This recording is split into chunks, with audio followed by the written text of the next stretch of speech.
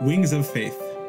I'm your host, Rabbi Yosef Tropper, and I invite you to join me as we go through powerful life lessons from Shar HaBitachon based on the shiurim of Rav Asher Zelig Rubenstein, Zecher Tzadik Livracha. Wings of Faith, Essay 20, Infants' Emotional Stability, Shar HaBitachon, Introduction.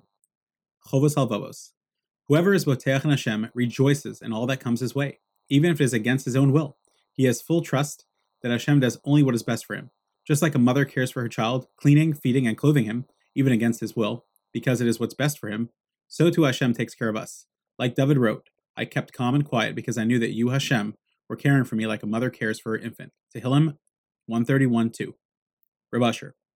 I would like to make you aware that there are some angry and frustrated people in the outside world. This may make some of you uneasy, and you may not have known about this, but some people get upset about big things and some about small things. The Baal Bitachon never gets upset. Imagine a world filled with happy people. Wouldn't you like to learn how to be that way? Think about how a baby cries and screams and does not want to cooperate with his mother. When he gets older, he realizes how much his mother loves and cares for him. So too, we rely and trust in Hashem with full confidence that he knows what's best for us. Experiencing pain. It's important to understand that there are two aspects to dealing with difficult situations. One is regarding personal feelings, and the other relates to attitude. If something challenging or frustrating happens to a person, one is allowed to feel sad and upset. This is normal and natural. Pain is real, and one experiences physical and emotional pain. The place where bitachon takes over is regarding your attitude and how you react to the pain. If someone becomes negative and defiant against Hashem, chas v'shalom, this makes the situation worse. He may grumble, why does this have to happen to me? The Baal Bitachon understands that all that Hashem does to him is for the best. He knows that he needs the pain for his personal growth. Just as the infant doesn't always understand what his mother is doing, but his mother knows what's best and acts accordingly. Blissful state.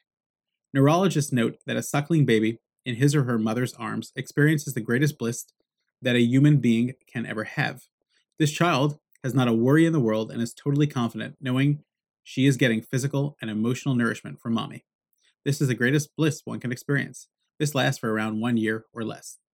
It's interesting that many doctors and scientists write about the advantages of children who are suckled versus those who are bottle-fed. A child's emotional health and stability is developed predominantly in the first year of life. If a baby lives in a home filled with arguments, shouting, and negativity, even if not directed towards him, this can have a negative effect on the child's future development. Anger sends negative vibes throughout the home, and this greatly hurts the child, as well as affecting his future behavior and success. A warm and caring home can make a profound and lasting impact on a child. This feeling of security and reliance is experienced only by the Boteach, who connects to Hashem and lives a life of Amunah. Rabbi Yisrael Salanter, Zecher Tzadik Livracha, stressed the importance of Tov Achris Davar Merishiso.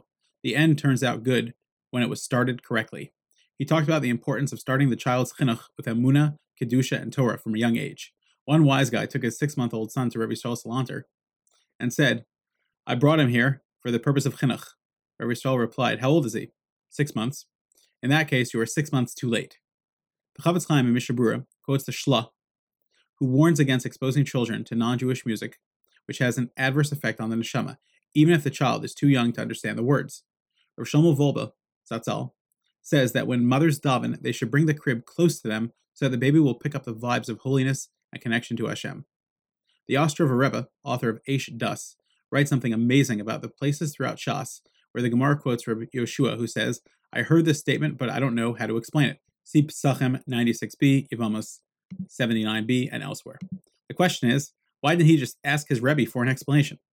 He answers that the Mishnah in Avos 2:8 says, Rabbi Yoshua Ashrei Yoladato, praiseworthy is the one who gave birth to him. Yerushalmi Yevamos, end of chapter 1, recounts that when Rabbi Yoshua was an infant, his mother would take him in his crib into the Beis Medrash so that he could absorb Torah and Yiras Shamayim. He was repeating that which he heard as an infant and was too young to ask for clarification at the time. A mother's actions can have a profound impact on her child. The ideal picture of bliss, warmth, confidence, and love is that of a young child relying on his mother. David HaMelech states that this is a relationship that we strive to have with Hashem. We must be aware of this reality and live with it. We are in the hands of the Kadosh Baruch Hu, who gives us life and loves us more than any mother loves her child. The experience of davening. Rav Chatzkel Zatzal would speak about this pasuk often. He taught us about how we are being taken care of by Hashem like an infant, with only love and affection.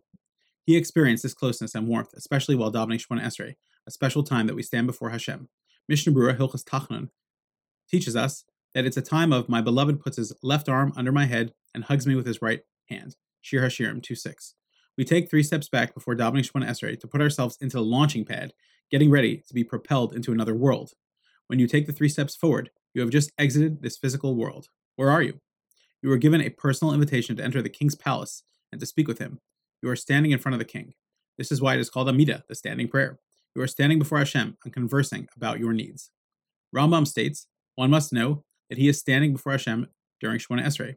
Rav Chaim Brisker, second essay in a sefer, explains that the obligation to understand the words you are saying, Pirush Hamilos, in order to be Yotzei Shemona Esrei, only applies for the first bracha. However, the requirement of knowing that you are standing before the king applies throughout the entire Shemona Esrei. Other poskim don't follow Rambam as the halacha. However, it is important to note that Rambam's opinion is certainly the ideal.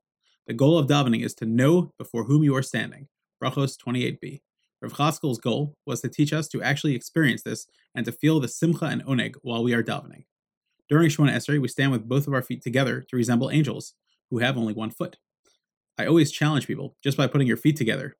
Is this all you need to do to become an angel? Do you think that you're an angel? What are you trying to do? Can you fool Hashem?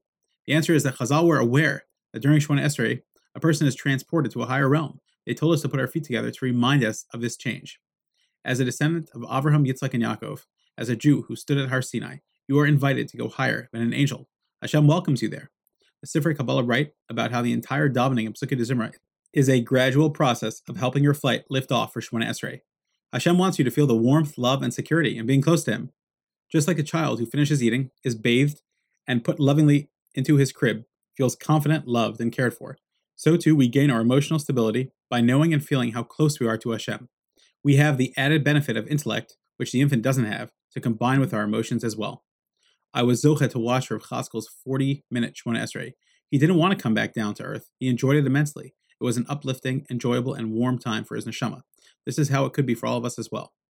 Now, after establishing this love and care, when the infant gets dirty in the mud, and his mother puts him in the hot bath to scrub him off, the baby knows that as uncomfortable as it is, my mother loves and cares for me, and this is what's best for me, even if I don't understand.